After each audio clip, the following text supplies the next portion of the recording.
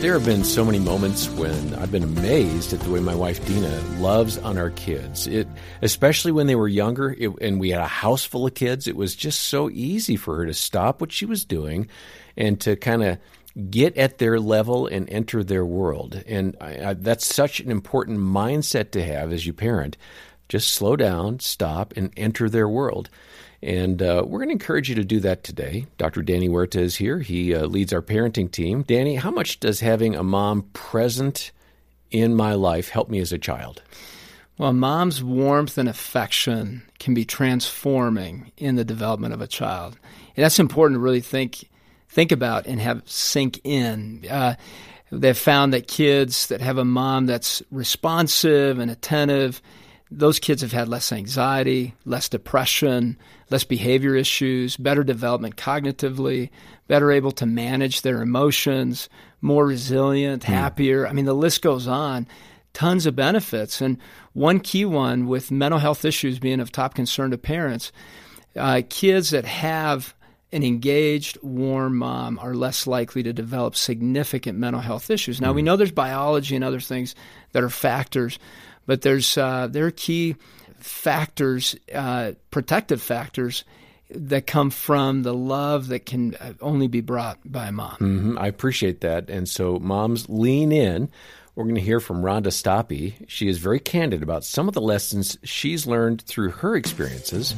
Her kids are adults now, but here she is sharing about some of the journey with Jim Daly.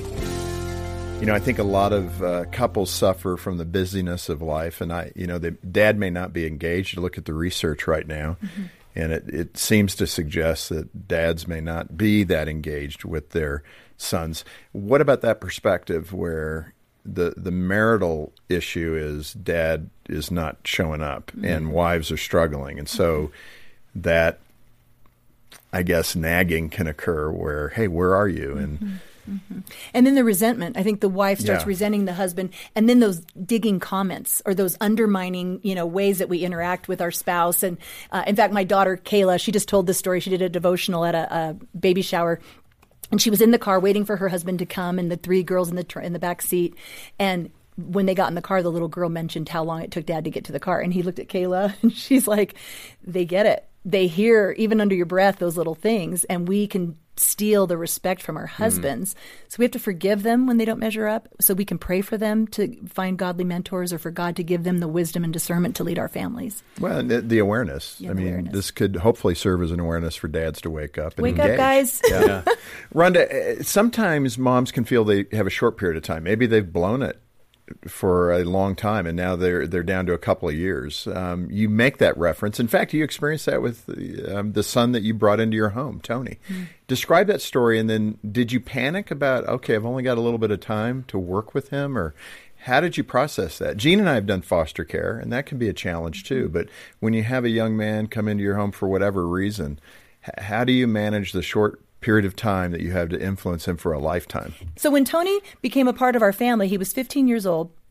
And he related to Steve as a father right away. In fact, high school graduation card, he wrote to Steve, just related his appreciation. And he's quoted in Moms Raising Sons to Be Men saying, "I have no doubt that God caused me to be a part of this family to show me what it looked like to be a godly husband and father." He came to Christ when he was 15. I wanted to just jump in and mother him. But, men interact shoulder to shoulder more often than eye to eye. So I needed to find ways to speak to Tony, speak truth into his life that wasn't just me following him around. And he had a Jeep that he would work on. We lived in Austin, Texas, so it was super hot. He'd work on it at night out in the driveway. And I'd sit in the Jeep. It didn't have a top on it. And as his head was down in the motor, he and I would talk about girls. We'd talk about his dream to become a fighter pilot, which he is now. He's a lieutenant colonel in the Air Force, flies the F-22, getting ready to retire. Amazing. And and then we would talk about girls. And then he would talk about going to A&M University because that was his dream, and he graduated from there. And then we talked about girls. And we did it all with his head in the engine. Right. If I had sat that young man down at a table in my kitchen and said, "Hey, we're going to talk about girls." Right, no way. He would have said, "Talk. I'm listening." But he wouldn't, just because he was super respectful and respected Steve. And Steve laid down ground rules when he moved in with our family. And that doesn't always happen. I think when you're taking in a foster child, this is the rules of the house. Yeah. This is what we will do. But as I spoke into Tony's life, I related to him as an older woman, godly mentor who loved him. But he went away to A&M University his freshman year of college. He got picked for the A&M drill team, the A team of the A&M drill team. That's the best of the best, if I can just point that out. And he came down with pneumonia, and it was bad. And he called tearful that the nurse had said, you need to drop out of the drill team.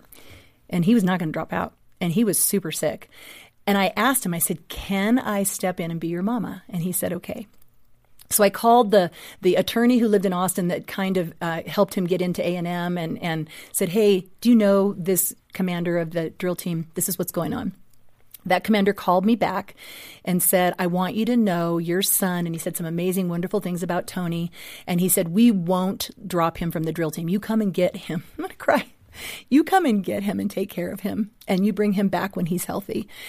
And we drove out to College Station to pick him up, brought him back home to our house in Austin, and I took care of. He should have been in the hospital. I took care of him for 2 weeks, that he was in bed, completely bedridden, and that is when my relationship with Tony bonded, where I was his mama. Not only that I took care of him when he was sick, he gave me permission to step in and on his behalf when he was needing help and be a mother for him. And I believe that's when Tony and I bonded. Not when I forced him to listen to me, not when you will respect me as your mom. Sometimes God creates, we talked last show about God sending the lions and the bears in our kids' lives. God sent that into Tony's life. It did a work in him, but it also bonded he and I as mother and son. And I'm the grandmother of his 2 children, and he's married to a really amazing woman that just got her doctorate in nursing. They're precious. Their love story is wonderful. Well, and I so appreciate that. And I think the thing that I'm hearing that's so critical is you did ask permission.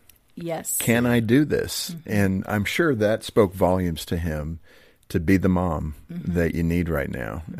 Boy, how many biological adopted sons need to hear that? It's everybody. Everybody wants to hear that you care about them and that they're accepted for who they are, even with all their warts and wrinkles, right?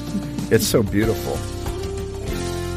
Danny, that's a pretty special story that Rhonda shared about learning to connect with your son, Tony. What are some of the ways that you've admired Heather in how she loves your kids and connects with them? I love watching it. It really, it's better than watching a movie. I have stopped and just observed and enjoyed the gift of that interaction. I've seen her write notes to the kids. I remember one time she wrote on a banana to my son and just wrote, "Hey, I love you." And his friends saw that. They said, "Who wrote on your banana?" What a great idea. So then she sent bananas for his friends and wrote notes on there. But she packs their lunches. She does Bible study time with them. They do dinner, lunch, coffee dates, and sometimes do homework, and she'll do her Bible study. She compliments the kids whenever she can. I love watching playful moments between my wife and my son now at 18 and my daughter at 16. When they're in that playful interaction and laughing together, I treasure those moments. Yeah, that's awesome. And I think to something a colleague of ours, Greg Smalley, said about spouses. He said, look for the good stuff in your spouse. And I think this is just a matter of slowing down and being present, both as moms and dads, to help each other, to encourage each other, and to validate, hey, you did really well with that. Let me just affirm you for that. Or I love watching when you guys are interacting. Sometimes my wife, if I've told her, hey, good job doing that, doesn't like that as much. She just, as I observe and say, hey, I loved watching that. You can see like you said, it's life-giving to our spouses when we're cheering them on in their interaction with our kids. Yeah. It's wonderful. Well, the parenting journey is rich and it is wonderful. It's challenging at times. You might need some encouragement. Check out Rhonda's book, Moms Raising Sons to Be Men. This was a very popular conversation with Rhonda that we heard a clip of, and that book really was highly requested.